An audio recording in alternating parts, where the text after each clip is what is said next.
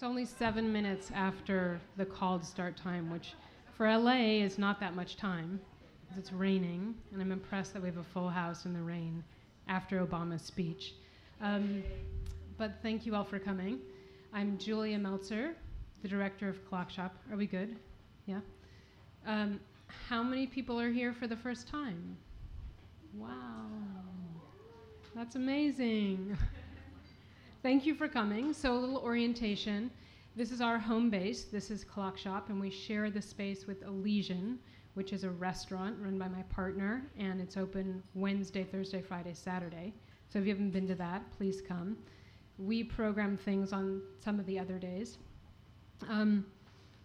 We also produce and commission projects by artists and writers, and we program events like this. We have another series that we do called Cheap Talk, which we've run for about a decade on and off, which is similar to this in style. But we decided to give this program a different name, Counter Inaugural, because we're focusing on the inauguration and post-election issues. So we're presenting this program tonight with the Women's Center for Creative Work. Thank you. And after the election, we knew, and the Women's Center knew, that we needed to respond with programming. So we decided to invite people who've been writing and thinking about many of the issues that we all have been confronted with over the past year and a half. It's been a long year and a half. And we felt that it was important to bring people who have been writing and reflecting on what's been happening in the last year in order for us to listen to them and hear about their work.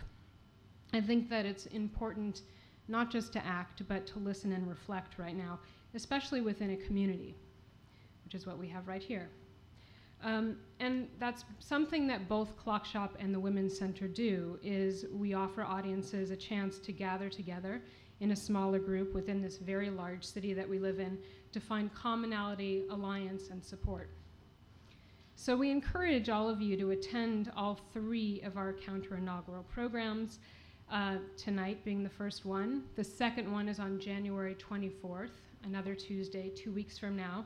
And we're partnering to produce that with California State Parks and Friends of the LA River to bring Linda Mapes, an environmental reporter from the Seattle Times who covered the Standing Rock protests, and she's also written about issues of river revitalization, focusing on the Elwha River in Washington. And she's going to be in conversation with Mark Lopez, who is the director of East Yard Communities for Environmental Justice. And on January 31st, we'll have historian and writer Robin Kelly in conversation with poet Robin Cost Lewis, and they'll be responding to MLK's letter from a Birmingham jail. So please put those on your calendar. All of these events have suggested readings, which you can find online.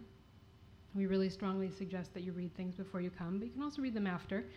And we also are doing this event Facebook Live. Wow. You've stepped it up here. And we're also recording it. It will be on a podcast soon, so if you are so moved, please share with your friends. And then also, please follow us on social media, check out our website. If you're not on our mailing list, then please join that. I want to call out some people in the room who made this event happen tonight. My amazing staff who work with me. Savannah Wood, who's right there. Savannah. And Mackenzie. And Sasha Archibald, who's at the door outside. And then also my board member, Tracy Gray. And if any of you have questions about Clock Shop, feel free to ask any of those people. And the Women's Center for Creative Work, amazing Sarah Williams, who's right there. Thank you for partnering with us, and Skylight Books. These events don't happen without a lot of planning and hard work. We did start thinking about this in late November and thought it's really important for us to offer something in January in response to all the other things happening, to give people a chance to gather and reflect. And so, please, if you are able to make an additional donation, or if you would like to become a member of the Women's Center, do not hesitate to do that. Those little things like membership and donations really, truly help us to continue the work that we do. So, tonight, it is really my great pleasure to welcome Laurie Penny and Neela Banerjee. Sometime over the last year, I discovered Laurie Penny's writing, and I felt a sense of relief and joy to know that she was out there writing and thinking about what we were all living through at this moment. And when I began to put together this program, she was definitely at the top of my list. And it's always so nice when you email someone and they email right back and say yes. And she came all the way from the UK.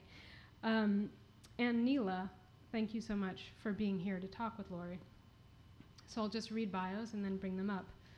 Laurie Penny is an award-winning journalist, essayist, public speaker, writer, activist, an internet nano-celebrity, and author of 6 books, including Unspeakable Things, Everything Belongs to the Future, and Bitch Doctrine.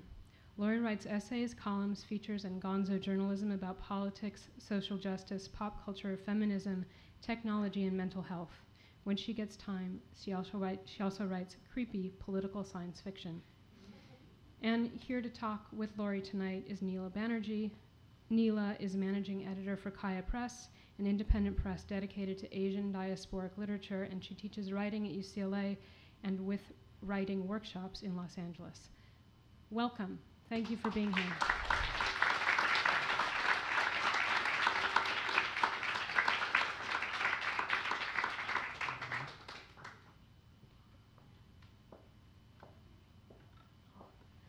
Gosh. All right. Yeah. How's everyone doing in here? All right. Well, it's really wonderful to be here. I was just thanking Julia really for creating this program, because we were talking about how after kind of this last couple of weeks of holidays and perhaps travel, there's, we had a lot of us, Julia and I were particularly saying we were really organized and pumped up about everything, and then kind of stepping away for a couple of weeks or being involved with other things. There was that lulling that happens, and then coming back in the last week. It's been hard to kind of find a way to enter again and find that energy and not feel defeated. And for me, preparing for this talk, reading Laurie's work and thinking about things really were a way. So I think, hopefully for all of you too, this conversation will be a way to think about things anew. So really excited to be here. Oh, wicked. Thank you. And thank you very, very much, obviously, everyone, for coming on a rainy night, which I'm given to understand is unusual. Everyone I've been meeting was like, oh, you took the weather with you. And like, there's a song about that. And thank you. I'm sorry, I've got a bit of a cough. Thank you so much to Clock Shop and the Women's Center for Creative Arts, for creative work, or creative arts, I'm sorry. Work at the end. Difference between art and work. Thesis topic. Sorry.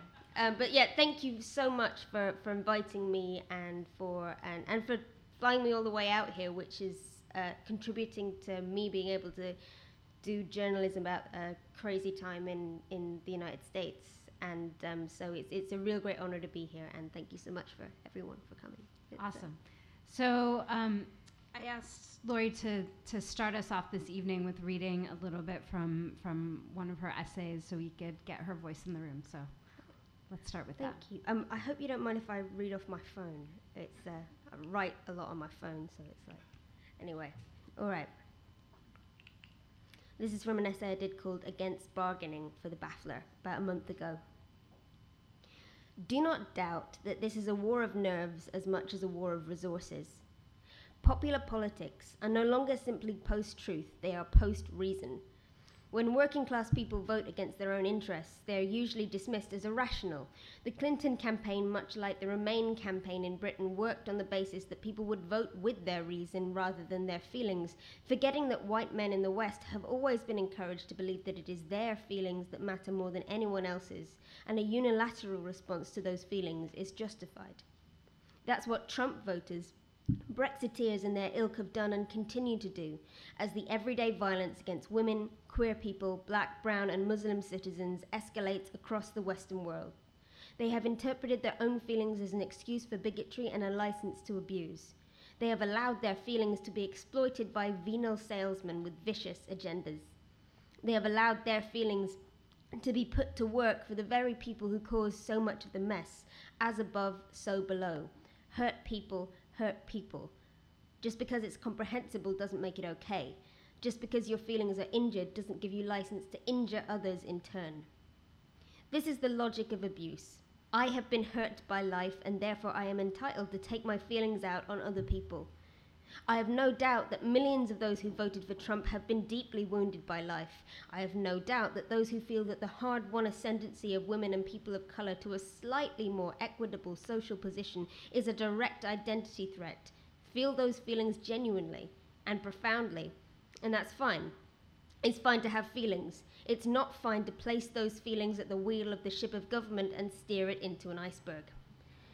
Let me break it down for those of you fortunate enough not to have lived in fear of this sort of abuse. The people who propelled Trump to victory and are now celebrating have been stalking and harassing women, people of colour, Jews, Muslims, and LGBT citizens online and in the flesh for years. And they have been stalking and harassing us and calling it good fun. When those of us who were targeted spoke out, we were told that the abuse wasn't real, that they didn't really mean it when they leaked our addresses online and sent death threats to our families, that we provoked it, brought it on ourselves, that we should laugh it off and get off the internet. Close your computer, be quieter, behave. We tried to raise the alarm. We tried to make it clear that these people were serious, that they meant business, that they were doing harm. Now those people are seizing power across the Western world and bringing with them all the tools of psychological warfare that they have used with impunity for so long.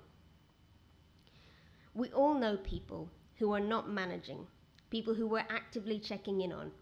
In the days since the result, which, however the embarrassed commentariat scrambles to recapture the narrative, was and remains a profound shock, I have fielded calls from friends, relatives, and strangers driven to the point of despair. Then, as if things weren't bad enough, Leonard Cohen died.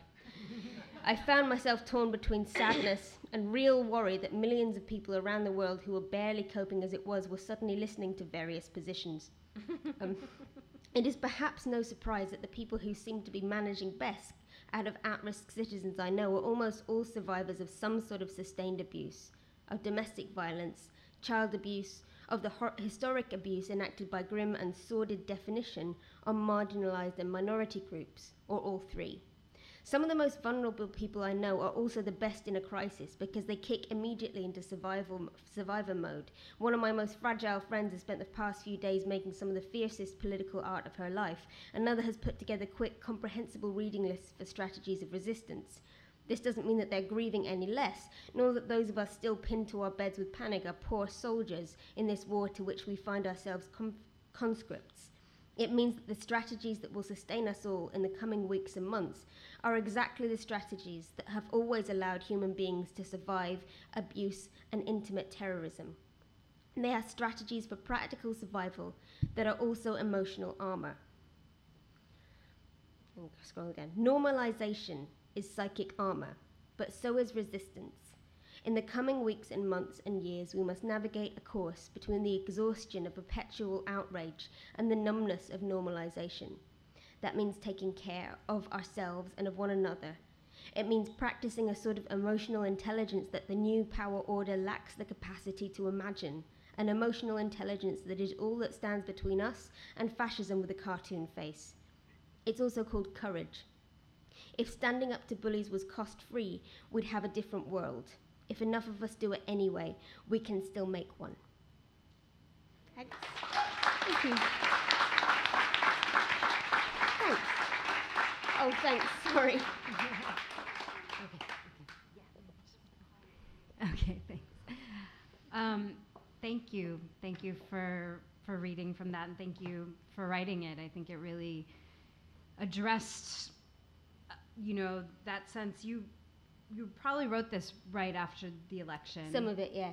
Yeah. So it's, how does it feel any different now?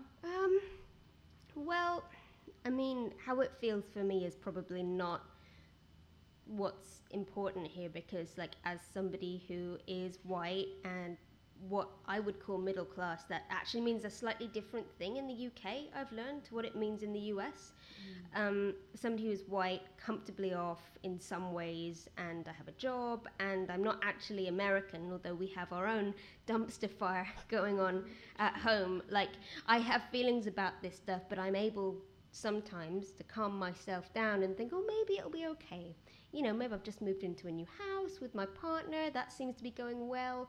And like, so yeah, I feel a bit better, but I don't know if that's politically relevant in any way. Like, I don't think I should be feeling better.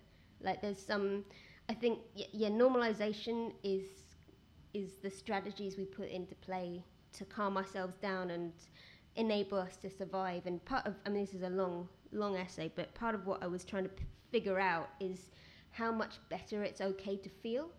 Because this is going to be a long 4 years, and we can't spend it in constant panic, because that's no way to live. But on the other hand, like, feeling like it's going to be a bit better when actually nothing. It's been both Britain and America were in the phony war period. Reassuring ourselves might not actually be a good thing. Yeah, I really appreciated that, because I think there's been a lot of people in this room have read this essay. There's been a lot of talk about normalization, and there was a couple of lines in here that really, you know, like, made it like a really clear thing. For example, you said, it turns out that you cannot stop fascism by turning off Facebook and doing some deep breathing. No. You know, which is, you know, I mean, I think what I loved about the essay and your writing is that honesty of, you know, I'm doing this work, I'm in this fight, but I'm also trying to survive, right? Which is what we're all doing. And I also liked an analogy that, like, I feel like maybe not so many of us over here were doing, but you said, you know, I've literally studied, you know, the rise of the Nazis through school, which is not something I think we study over here. And get taught it every single year, because that's the last time that Britain could be sure that we were the good guys. That's why we do it. And it, you know, you asked, like, what was it like to be an ordinary German in 1933? And I that was such a chilling question for me. You know, this idea, you said, how many tried to normalize the unconscionable, and I think that moment of how do we, what do we do in this time, and how do we approach it was a really interesting kind of way to start to think about this, and how do we fight it. I mean, with everything that's going on in England now, do you think there is a sense of how, you know, what are some of your strategies or strategies of your peers of how to keep your head in the game? I mean, actually, one thing I've noticed that's different in Britain and America so far, anyway, is that after November the 8th, it didn't. There was a certain amount of people on the left writing their hot takes and going, "Oh, this is all liberals' fault. This is all feminism's fault. Identity politics." Meh, meh, meh, meh. But I in Tracy, that's what it was. But there wasn't. People have kind of stopped. There wasn't a lot, proportionally, of leftists tearing each other apart. Like, there has actually been, like, people coming together to build solutions, whereas in Britain we spent, I mean, after June, the Labour Party decided that was the exact perfect moment to have a massive internal fight and, like, sort of try and topple their own leader. You know, the one moment when you want the opposition party to actually show some kind of backbone, they completely disappeared, and the entire left devolved into, like, fighting over who's better, Jeremy Corbyn or this other guy who's so forgettable that I have actually, like, I interviewed this man for 2 hours. No, bless him, he's a very nice man, Owen Smith. I do know his name, but, like, it was so. That was rude, and I'm sorry. I'm just very upset about the whole thing. He was a very nice man. They're both nice men. It was like, which nice white guy do you want? You know, they both and then we had all of the, and still we've not quite got it together to even formulate a language of resistance, of opposition. And I think I'm kind of heartened by that aspect of what's going on in the US. I really am. And I don't know why. Maybe somebody here knows. Do you know why? Theory? Yeah, I don't know. Just looking at, kind of stepping back from a moment and looking at your career. I mean, it says, like literally on your bio that you were raised by the internet. You've been, My mother was a modem. following, like maybe you can talk like briefly about how you found your writing voice on the internet, and then so why don't you tell us a little bit about that, and then I'm gonna talk about asking another question. One of my oldest friends is sitting in the don't take the piss.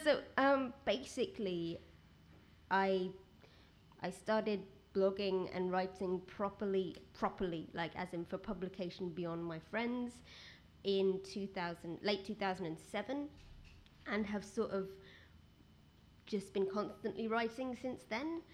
And it's actually, I started spending more time in the US from 2011 onwards. I came over to report on Occupy Wall Street and sort of fell in love with New York, like everybody does, even though New York doesn't love you back, ever. It's like, you're not the only one to have had this experience. LA will love you. Are you sure? I don't even drive. But That's okay, there's Uber now. I know, but LA loves you in this different way. It's different. At least New York is up front that it doesn't need you. It never did. I found America is in some ways more responsive to. I found more of a community of peers of young women writers and young queer people writers, whereas in the in the UK, journalism is a bit more staid and less experimental. I think it's okay to say that. We have our own little media ventures, but like it's that American dream thing, which is very silly, but occasionally comes up with amazing stuff. There's this quality here of people, people who believe that if they just have dreams, then stuff will work out right. And some of that means that some very silly stuff is made, which of course means we wouldn't do it in the UK because we're terrified of embarrassing ourselves, and you guys aren't, which is amazing. I think it's wonderful, because that's what, like, the British are so terrified of embarrassing themselves that it's hard to make anything good, particularly right now, and that's one of the reasons I think it's so many people.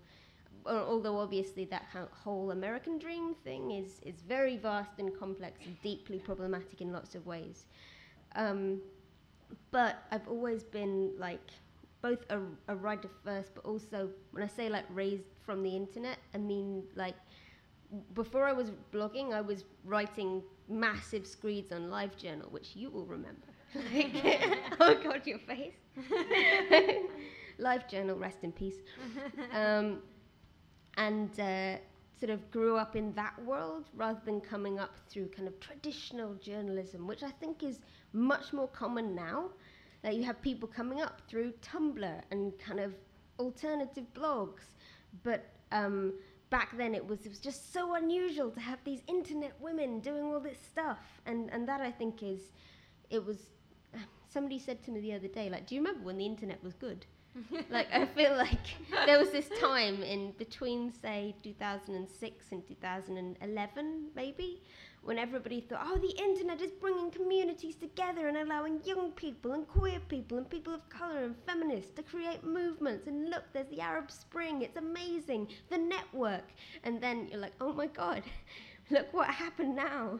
It's like that, like that GIF of Community where Donald Glover comes in with the pizza. Have you guys seen that? It's like, yay! And then everything's on fire. I turn off Facebook for 5 minutes, and yeah.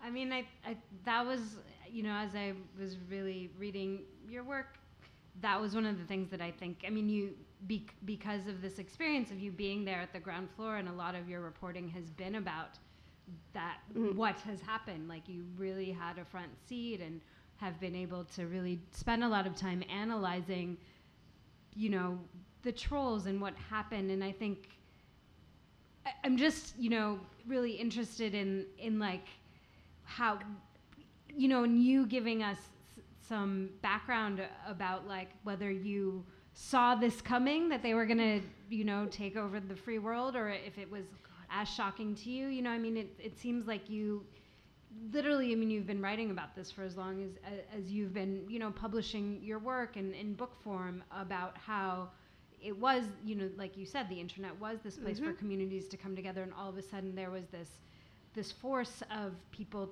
using these same forums to express their hate. And now I'm just really fascinated with that, how that, you know, the shift into power and what you've, you know, what you've been seeing, or how you think, how did this happen? Oh, no. Thank you. It's a really interesting question, which I could talk for. So, right, I was being trolled by 4chan before it was cool. Like, like it's basically what you're saying. Right. Like, no.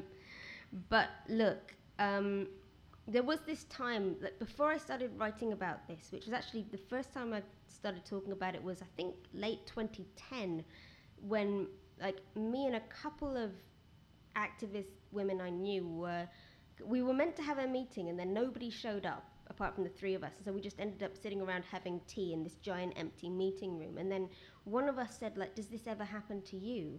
And it was suddenly like, oh my God, we can talk about this thing.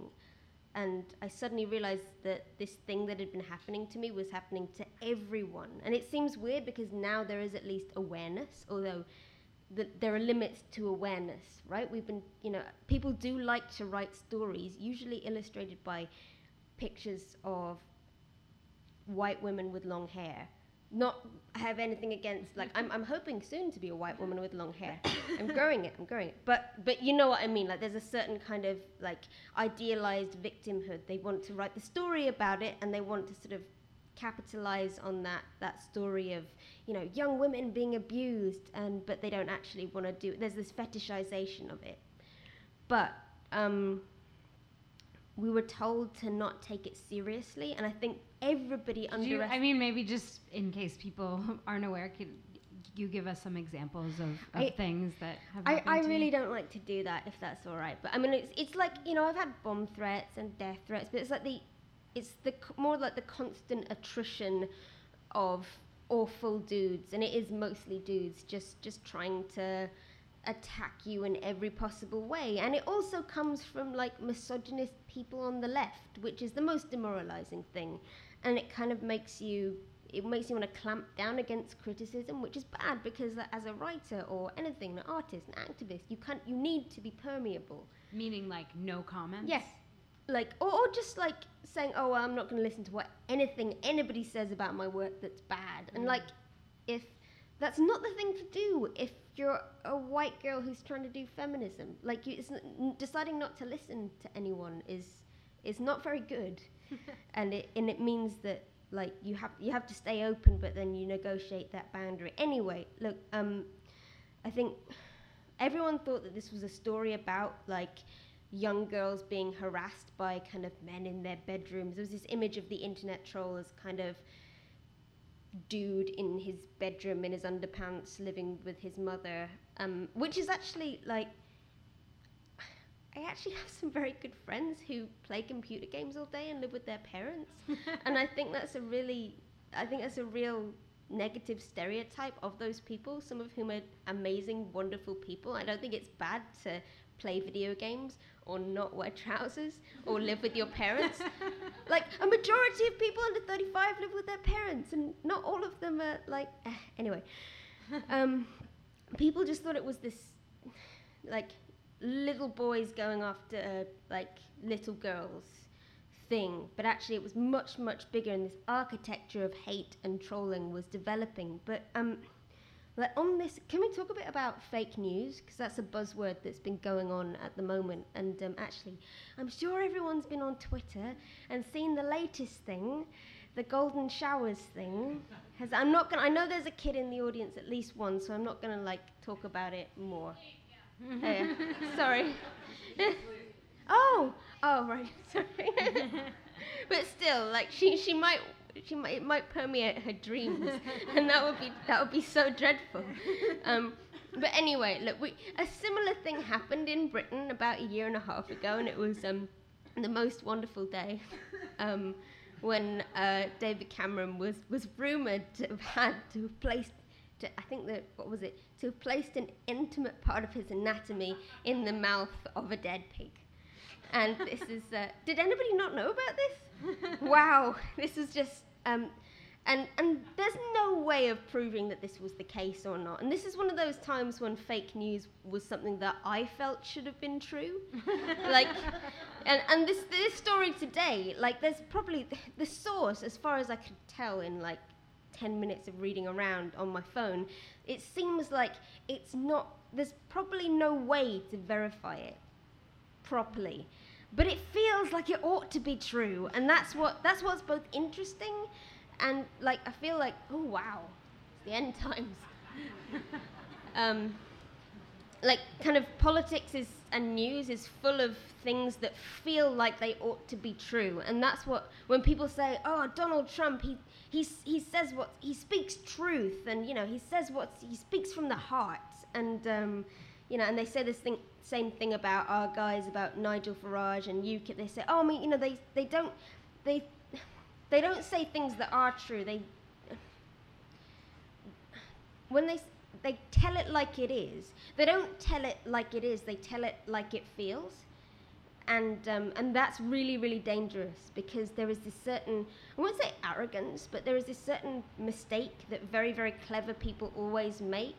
Like a stupid mistake that smart people make, which is to assume that if you just say a fact and then a sober fact for which there's evidence, like that will beat people telling it how it feels, and it never does. Like this is something you learn if you're in any kind of media. Like you can't just write an academic paper and expect everyone to read it and then adjust their opinion.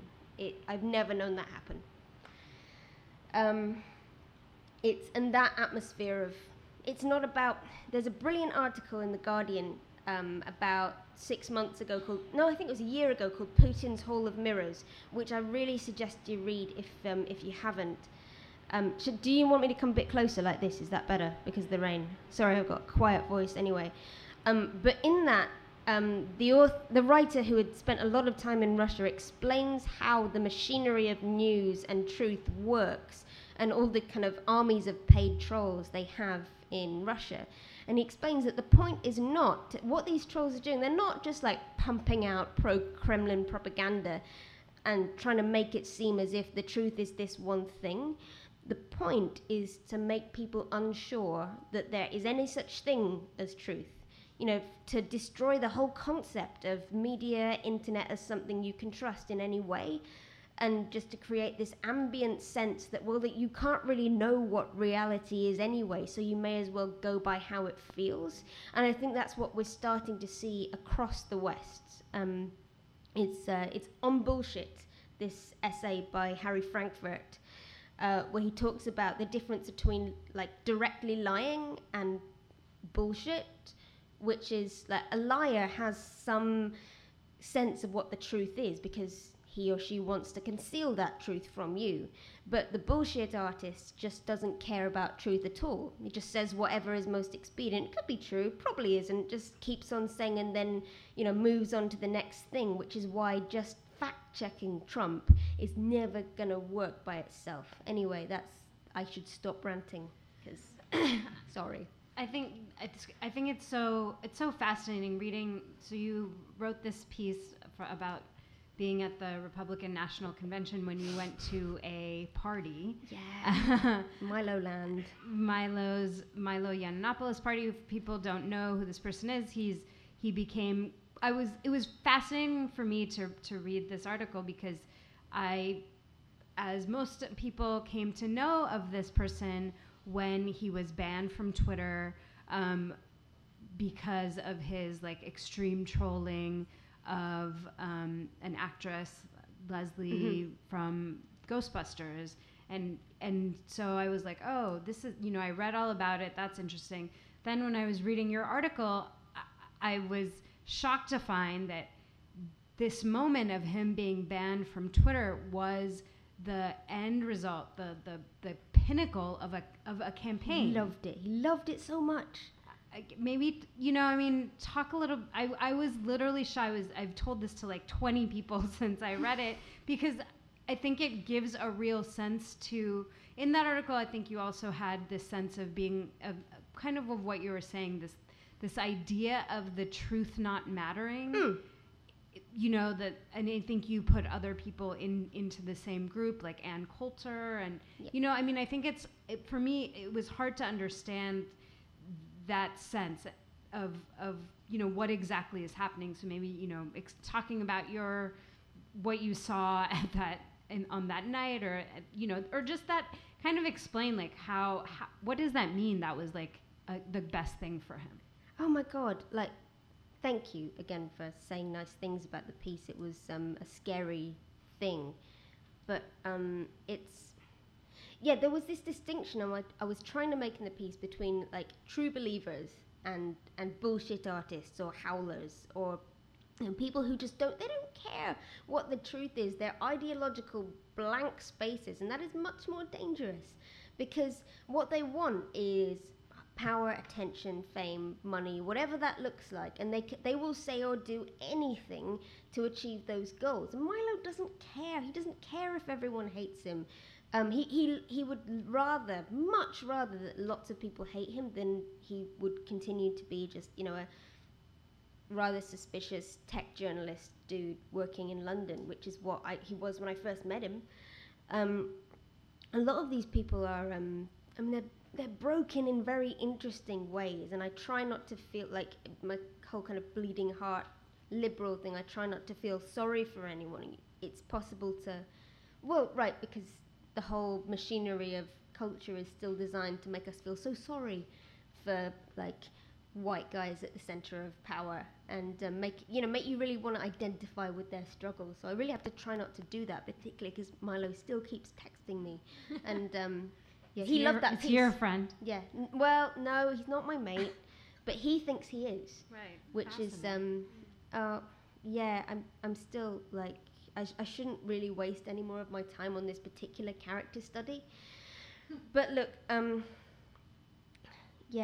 been asked so many questions about Milo this year, and he loved that piece as well. He loved it. He was like, oh yeah, brilliant, you know, everyone's reading it, it's got, you know, now I have intellectual credibility, and like, that's not the point.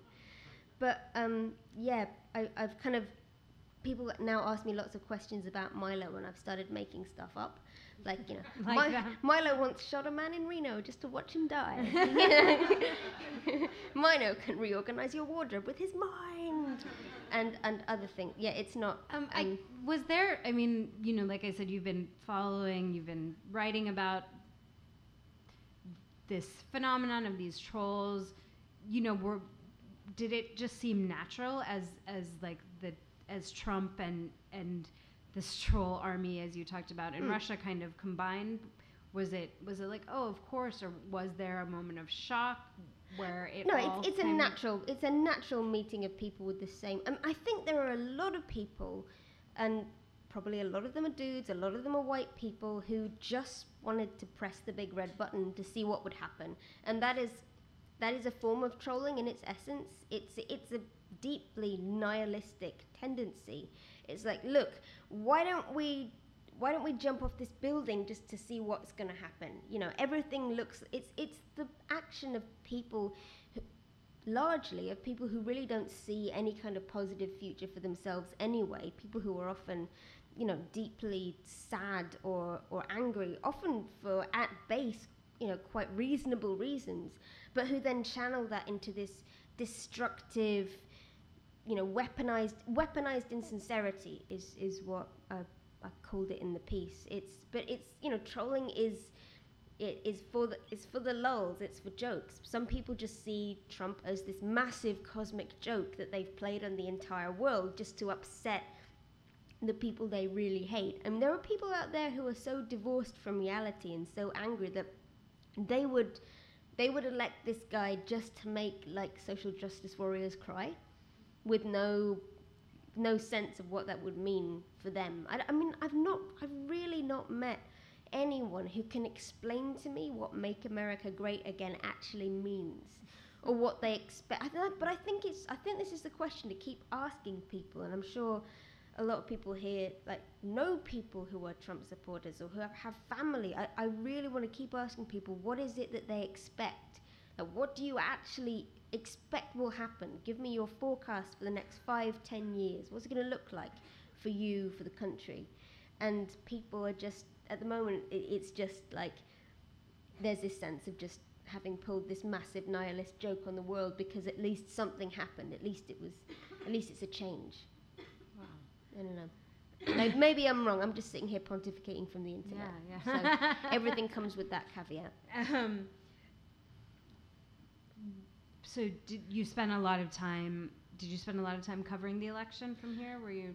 I covered both conventions, and I've been back and forth. Last year I went to a Trump rally and various other things back in 2015, but I haven't been covering it in the way that you'd be like embedded with a campaign. Right. I've actually mainly been sitting in my bedroom, not wearing trousers, reading the internet, and so what was it? Well, so beyond your experience at this party, I mean, this gathering has kind of been themed about misogyny. I mean, at the Republican National Convention, I mean, what did it feel like in terms of misogyny? Oh, I mean, what's interesting about it, and what's going to be interesting in the next year, is how they try to phrase the innate misogyny of their members, and the sense of toxic masculinity,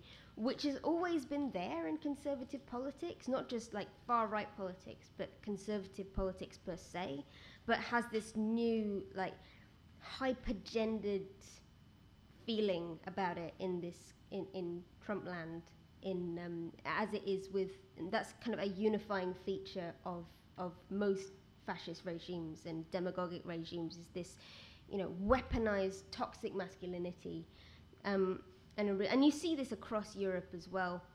Like the German AfD, who have a real chance of getting in at the next elections, are, really, really strong on, women's traditional place in the home, no abortion rights, restoring the German family, and that's a huge part of their platform, second only to, we hate all the immigrants.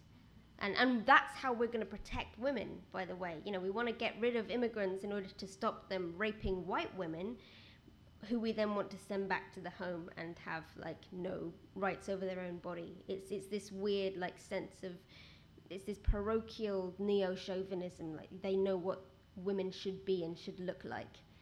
It's deeply worrying, and that tendency is in its own way in the UK as well. Somebody said to a friend who is a comedian and is allowed to say terrible things, told me, like, after Theresa May she wasn't elected. She, like, let's just be clear about that. She just was the last person standing in the room after everyone else had, like, kind of shuffled off the pitch. But yeah, this person I know said to me, like, isn't it a bit like, so you're woman prime minister, having, a woman prime minister and all this Brexit nonsense is a bit like being congratulated on how much weight you've lost and then told it's because you have cancer, which is awful. But the more I think about it, the more I'm like, well, I mean, it's great that we have a woman prime minister, I guess, but, like, does it have to be this one? It would be really nice in Britain to have a woman prime minister who wasn't, like, a raging Tory, like, reformer. Like, I don't know if you're allowed to have both, or if you want. Anyway, but so we can talk about what's happening in the UK, because it's. I don't think it's quite. A lot of people talk about Brexit and Trump in the same bracket, and it's not the same. I think it's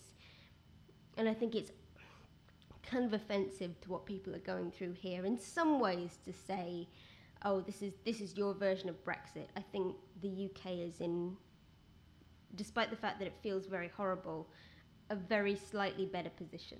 Like, the level of stuff that can go wrong is on a slower burn. And the people we have in power, actually, because of this Theresa May is actually an ideologue. It's really interesting. She actually has things that she believes in and an agenda. It's not an agenda that I agree with in any way, but she's a very interesting person to have in charge because she is a kind of small C conservative Tory, and it's going to be and deeply right wing, deeply anti-immigration when she was Home Secretary. But it's going to be interesting to see what that will look like, because everybody thought it would be Boris Johnson, who is the kind of primary example, at least in the UK, of the politician who is the bullshit artist, the howling ideological and ethical void who, he's been mayor of London for 8 years. He's the guy who will say anything in order to make his way to the top, and everybody was like, he's going to be prime minister. And then we had a kind of interesting 2 weeks of... Was anybody reading British Twitter at that point? I've heard that it was actually quite an entertaining break from American politics to be following stuff that was going on in those weird days. It was like a kind of, House of Cards type, everyone backstabbing each other and Anyway, so I'm just ranting now. Just you can just say stop. You don't have to ask a question. Well, I definitely wanted to talk about Hillary Clinton. Mm-hmm. You wrote in a piece that you wrote about being with her. You said some stuff that I really agreed with. You said a general election is about nothing more or less than choosing your enemy. Mm-hmm. Hillary Clinton is the sort of enemy I've been dreaming of for over 10 years of political work. She's the kind of enemy you can respect. Yeah. So I love that. I thought that was great. Tell me a little bit about I was really looking... Okay, so look. My plan for the next couple of years was to... I was actually going to go and write a novel that I'd started. And I wanted to... I could see myself, occasionally... writing thoughtful pieces about whether or not Hillary Clinton's attitude to welfare reform was really feminist enough. And, what does it mean to say this specific thing about abortion rights? And, and that would have been really cool for me. That was the kind of, let's have a energetic dialogue between liberal feminism and radical feminism, not between, any feminism and this guy. I was really looking forward to that fight. I've been a feminist activist for some years. I love having fights with other feminists. That's what, I don't love it, but that's kind of what we do for fun when we're not fighting everyone else. And occasionally, look, there must be some of you who are in the feminist movement, right? And every so often somebody will write an article saying, we should just learn how to love each other like women are supposed to do, and it'll be fluffy, and we can go to the red tent, and, and if we just all find our common ground. And I was like, lol, no, that's never going to happen. Does anybody remember the 80s? I've heard, people, I know still, are traumatized from the feminist wars of the 80s. But that I would love to have that. I would have loved 4 years of internecine feminist squabbles. But, and Donald Trump has really messed up my life plans, which is not the worst thing he has done, but it does make it personal. I completely forgot where I was going. Yeah, I think it's Sorry. just thinking. I know it's good to think back. But the choosing your enemy. Or just how you were observing. I think it's happening now. I'd be interested in your take on Pantsuit Nation. Oh my God! So what was interesting is, I only spent about 2 months in the US last year, but I went around quite a lot of Europe, and the interesting thing was the kind of Bernie versus Hillary fight was happening everywhere in Europe and everywhere in the UK, which is still part of Europe, just for now. And between people who didn't technically have a stake in the election, people who didn't have a vote, but people who believed that this kind of harder left dude and Hillary Clinton, face of equivocating liberal feminism, that this was somehow a definitive fight, and wherever you were on the left, you had to symbolically pick a side. And I found that interesting in itself, the way that people, and it's the fight that you just don't want to have on the left ever. I've spent so long trying to persuade people you can have socialism and feminism, but it seems like we were being asked to choose. Mm-hmm. But at the end of the day, it's so innovating to watch people have this kind of infantile attitude to representative democracy. The idea that you'll ever get somebody who will not compromise, when the whole idea of being in a representative position is about making hard choices and compromising, which is why, like, it takes a certain kind of person to do it. And I just think it's naive to think you're ever going to do anything but choose the enemy you most want. And I don't know. That's an anarcho thing to say, but it's what I feel. And I'm sorry if I've offended anybody in the room who was like deeply Team Hillary, because I can see like reasons for. I can definitely see reasons for that. I have friends who are on both sides, and I respect them both. Does anybody here watch a show called Steven Universe? Yay, one person, and like it's amazing. Anyway, like they have this thing where like two gem aliens can dance and fuse together into a bigger, amazing, more powerful gem with the traits of both. And I kind of feel like if Bernie Sanders and Hillary Clinton had done that, they would have formed Elizabeth Warren, and everything would be okay. Like, is she not the gem fusion of Bernie and Hillary? Like I don't know. Yeah, a giant woman. Yeah, exactly, with the powers of both. But no, it was not to be. What is our time? I want to make sure we leave enough time to open it up. 5 more minutes? Okay, yeah, sure. Perfect. I mean, just kind of going back to the theme of why we're all together and to, be thinking about these things. I mean, this is kind of a big general question, but, in all of this, I mean, I think it's clear through your writing and stuff, but what are, in these moments, like you just said, I think that shift is really important before, I mean, I'm sure there's so many people in this room, so much of my community had bought their tickets to DC and were prepared to embrace embrace Hillary for whatever it was, whether you had bought the pantsuit or you were ready for the fight. There was a sense of it, as you've been saying, like a radical feminist who's been working on this, like, does it change your work in the Trump years? Like, is there a shift, or is it just kind of keeping your head down? Like, how do we, what are your strategies personally to combat kind of this intense wave of sexism and misogyny in 2017? God. Like, what? So, like, what gives me hope right now, and this is maybe not my strategy, because my strategy at the moment is, like, hide under the bed and write some articles based on what I read on Twitter and never leave the house. Like, that's not entirely true, but it's mostly true.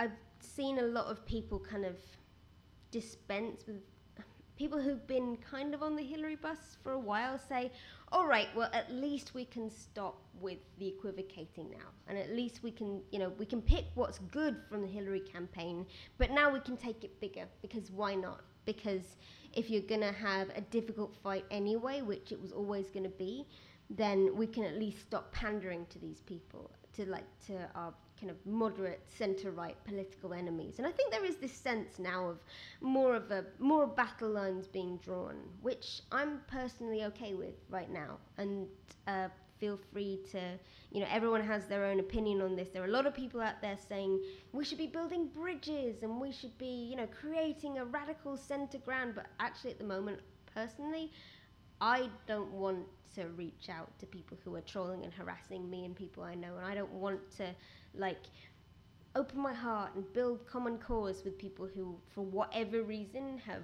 voted for a fascist, racist, sexist monster. I don't think that that's something that should be instantly rewarded by, fellow feeling. Until these people, because I don't see these people, opening their hearts to everyone else and saying, oh, well, now we've won, we can create, maybe we can find some common ground. Actually, if anything, they seem to be angrier than ever and, emboldened in that rage. They talk about being poor losers, but they're very, very poor winners. And I don't know what their aim plan, their end game is. I'm sorry, it's 4:30 in the morning my time.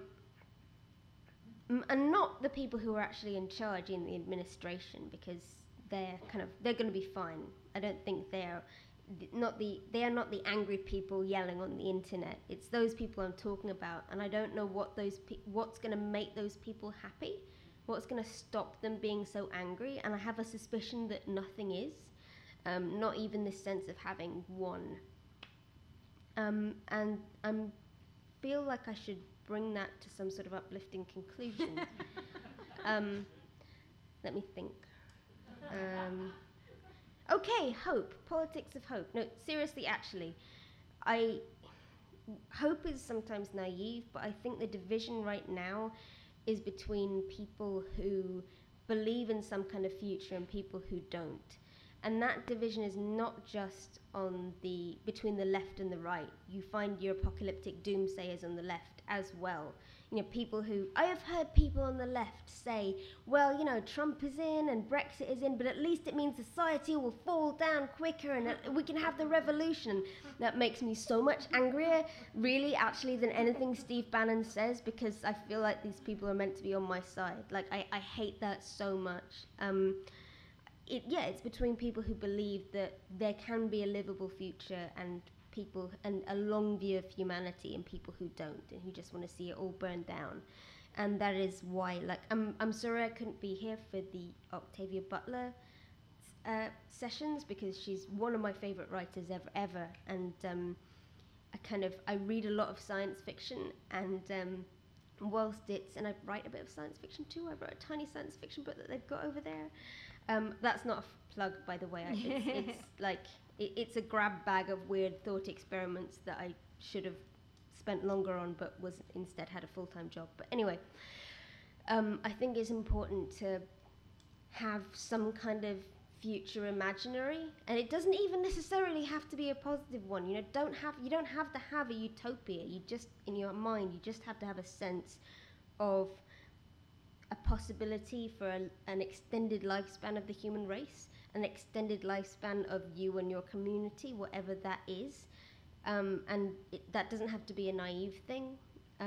That's much more complicated than just say, hey, keep hope alive. But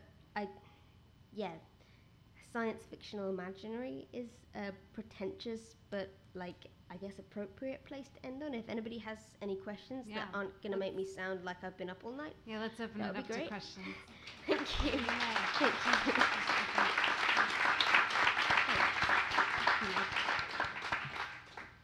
Yeah, go ahead. I'm just curious, for all the reasons you stated, there's the highest distrust of the media now. Mm-hmm. And of institutions like the New York Times than ever.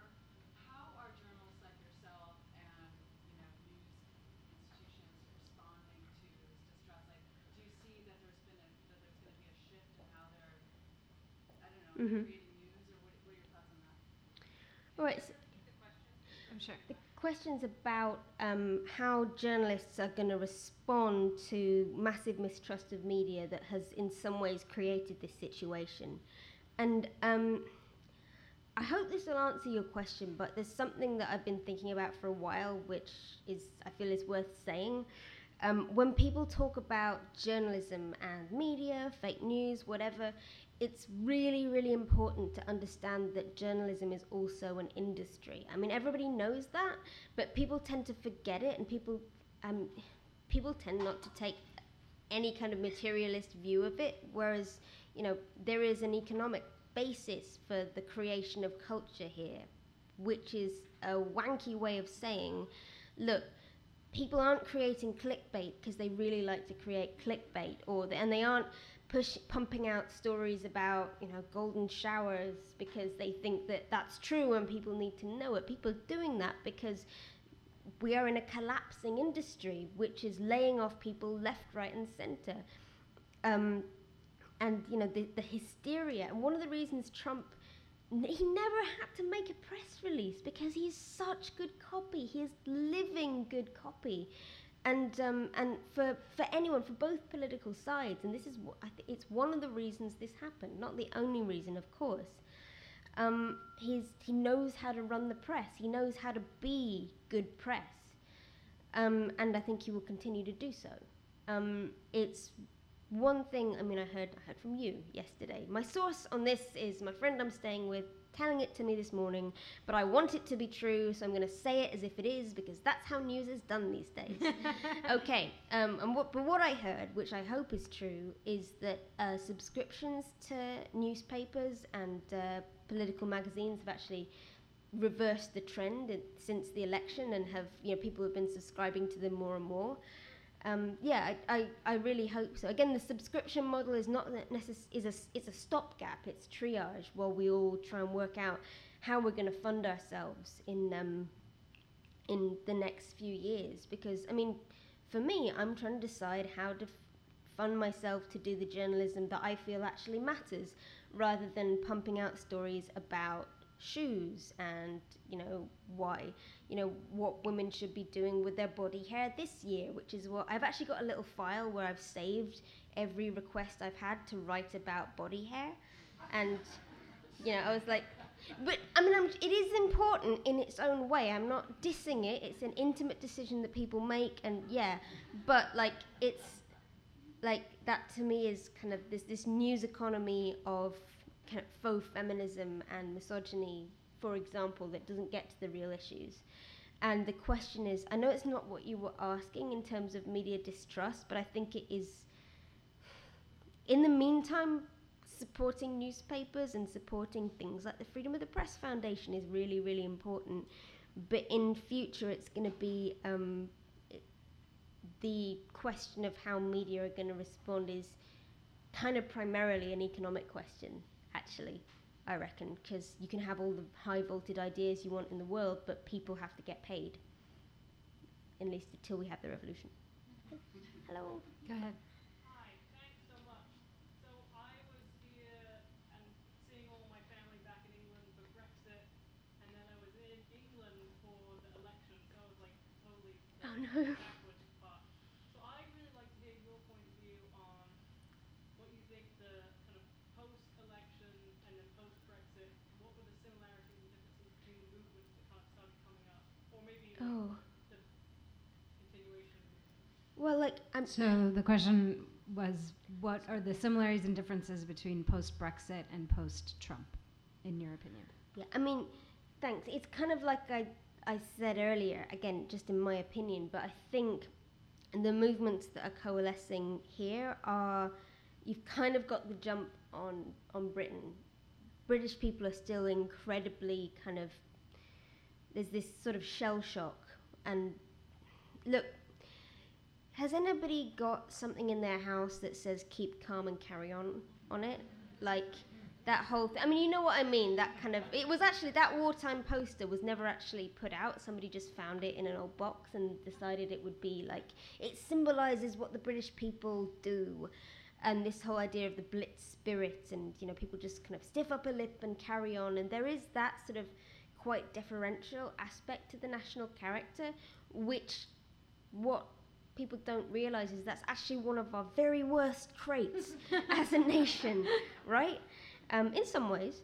And I think there is this sort of sense of, there's a sense of deference and a sense of kind of just paralysis and, all right, now we're just going to go after each other, which I think normalization has not taken hold here in the same way as it kind of has in the UK. Although, on the other hand, we do technically have a conservative in power rather than whatever Donald Trump is. I do think it's quite different, although some of the emotions behind it are the same, and you see the same thing with people who were technically on the winning side just getting angrier and angrier as they realize, they're realizing, I mean, in the UK, somebody said to me the other day that is like, Marine Le Pen, the French fascist leader, has suddenly announced that, actually, I don't think we want to take France out of the EU. That was her platform before, but everyone's looking at Britain and going, no. Because, I mean, our economy is buggered right now. It's going to be really, really bad. And we're kind of like that kid in the playground who everybody's like daring them to do something stupid, like, go on, jump off the roof, and we'll all jump off the roof after you. And then you jump off the roof and like you break everything, and everyone's like, oh no, lol, look at you. That is kind of where Britain is at the moment, and I hate to say it, but things have actively been getting worse in the UK. Even since June, we have a massive crisis in the health service right now, a massive crisis in social care. It's been a very, very bad winter in terms of just the infrastructure of looking after sick and elderly people, and it's people are really angry about that and afraid and upset about that, but they're turning that anger again back on immigrants, women, social justice warriors, and there doesn't seem.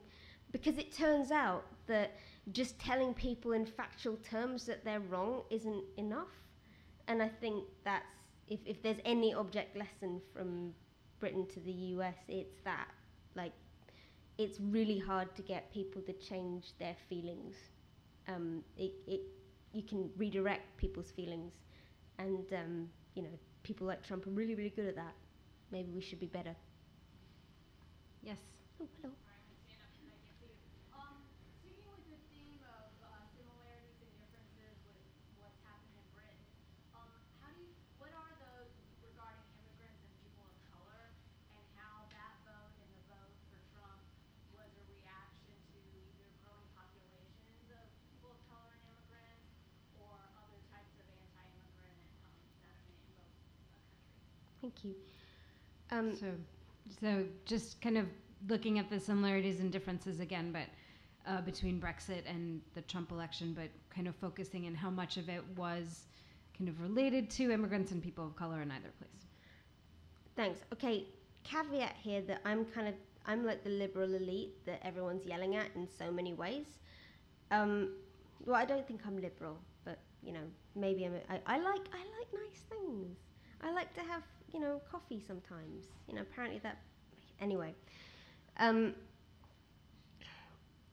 think this is one area, and I'm not an expert here, but I think this is one area where it's actually quite dangerous to compare the UK and the US directly, because whilst Britain and America are both deeply racist countries, they're racist, at least in my experience as a white person, in very different ways. Like, racism is really baked into class culture here in the way it's just not in the UK in the same way, because we did all of our slave making and conquest back when we had an empire very, very far away, where people who were living in the UK at that time couldn't see it and couldn't feel it every day, and that does affect the history and makeup of. And again, this is just my thoughts. This is not like, I haven't studied race theory in the UK, but one thing that is true, and I think was true in the US as well, is that the people who voted for Brexit proportionally lived in the places in the UK where there were least visible immigrants and minorities. It was the further away you were from places where there were immigrant communities, the more likely you actually were to vote for these kind of mythical, dangerous others to leave. Whereas London voted heavily for Remain, and we're one of the most diverse cities in the world. Same in other cities where it's very diverse, but there are huge areas of the UK where the population is something like 98% white, and those were the places that voted Brexit. And that seems to be a similarity in the US. So, I guess the similarity is this sort of just a break between reality and what people feel to be true. In places like, I was in Wakefield recently doing question time, and in places like Wakefield, there is no way to logically say that immigrants have taken all the jobs, because there are no immigrants there. The reason the libraries are closing, the reason the hospitals are they've just lost their local hospital because of government cuts, that's not because of immigrants. There aren't immigrants in Wakefield. There are like 2 people, and everyone knows them probably. But it's about what people feel, again, not facts. And if you I did try and talk to people about that, and they got very, very, very angry with me, and I was really glad that I was behind a bench. there's a certain amount of protection you have when you're sitting up here like this. I don't know. Other questions? Yes. There's it's a sort of opposition to the conservatives that are gaining power now, are the progressive groups, liberal groups, and leftist groups. Mhm. And there's a lot of overlap between the groups, but there's like stark differences too. And what path do you see forward for them to maintain and resist? Thank you. So what paths forward for the kind of maybe for the Rebel Alliance? Yeah, the Rebel Alliance. Yeah, yeah. Can we work with Tatooine? Right, you know. Maybe. Yeah. Look, I'm really, really tired of leftist purism. Like, I really, really don't like it. And there's a lot of it in Britain. It's not even in the UK. We've got this wonderful, we didn't have the prohibitions against like communist parties that you guys had over the last 100 years. So we've got this wonderful kind of collection of, we've got both the Communist Party and the Communist Party of Great Britain. I worked for the Communist Party's newspaper for a while when I was getting my chops. So, and I kind of know this from the inside. And then we have various anarchist groups, the Socialist Party and the Socialist Workers' Party, and it's all about this kind of giant. It's sort of half real politics, half like live action role playing. It really is. And I like live action role playing. Like, I have done live action role playing. No, that's not disparaging at all. But there are people who the people they hate in ascending order of hatred are, the Conservative Party, liberals, and the Socialist Party if they're the Socialist Workers' Party, or the Socialist Workers' Party if they're the Socialist Party. It's like Monty Python. It is like it's such a good satire on it was drawn directly from the British left at the time, and it's still like that. And you see elements of that on the American right and the American left too, which is just this idea that the most important thing is to have the purist politics and never to work with anyone who believes something slightly different about welfare. And, I feel like those are fights that I can have a little bit down the road. And I'm prepared to work with people from a lot of different parts of the left. And I think that's the mature thing to do right now, because I don't have a religious approach to leftist thought and organizing. But I understand that a lot of people feel differently right now, but I don't think like recreational abuse of liberals is what's called for right now. Some of my best friends are liberals, and I think there's room for them too. And you maybe don't agree with me, but I hope it could be like that. Maybe. Go in the back. So I truly believe that the change globally is going to happen through women. And but I'm curious, you being a young woman and you being oldish, I'm wondering the difference you see between young feminists and oldish feminists across the pond in Europe, and then the difference here between the generations. Oh my goodness. So, Did you write a book on that? Or yeah, I did write. what kind of differences are you seeing between young feminists and feminists from other generations here and in the UK, and is there a way to bridge that? All right. Thank you. I would say, like, I'm not that young. Like, I'm 30. I'm not, like, tiny. Like, it's, sorry. Like, it's, thanks. Anyway, like, look, I think the divisions between old and young feminists and generations are, like, the media loves to hype it up. And there is an aspect of kind of, young, choppy feminists, particularly people who are fortunate enough to have grown up with an active internet feminist movement, which I didn't. Back in my day, there was no Tumblr and there was no Pinterest, and I had one feminist friend and I met her because she had a book in her bag on an orchestra trip. That back in my day, we all lived in a shoebox in the M6. And but I think there's a certain aspect of, as there always is, and it's fine, of people thinking that the older generation doesn't know what they're doing with regards to certain aspects of political organising, and I think you're never going to stop that happening.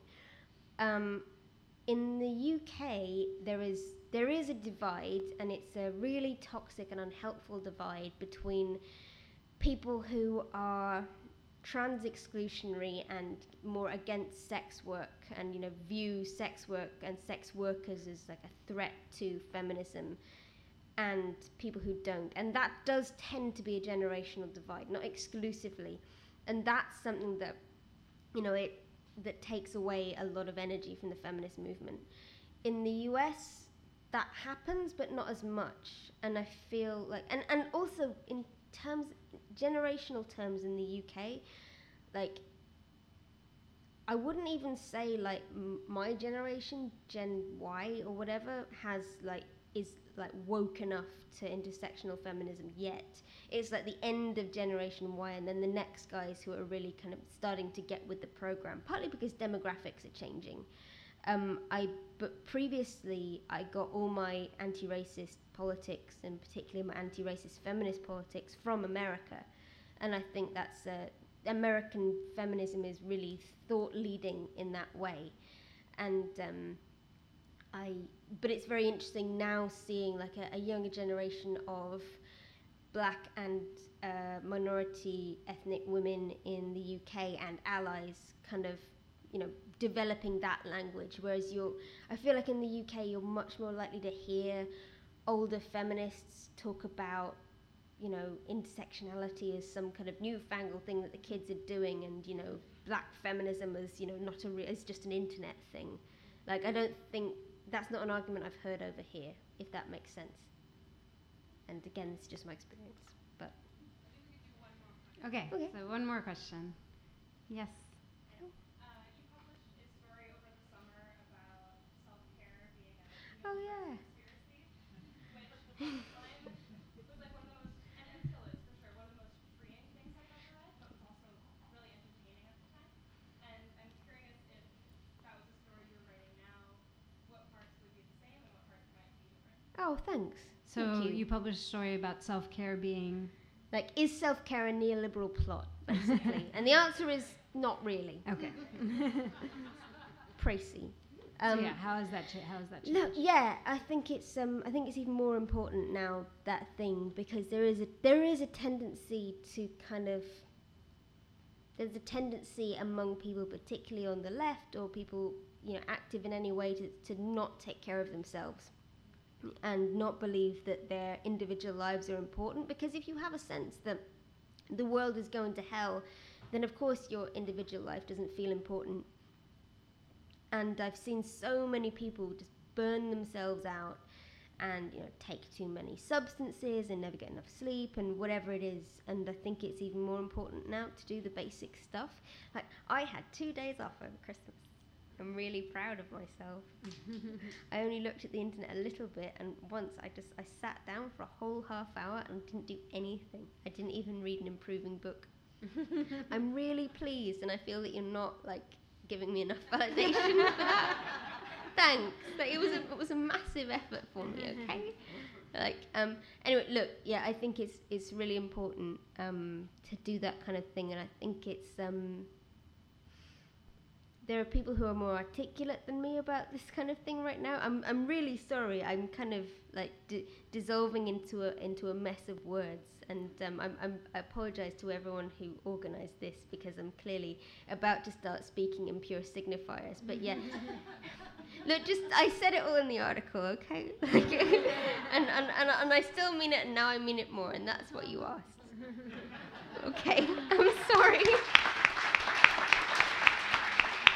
Thank you.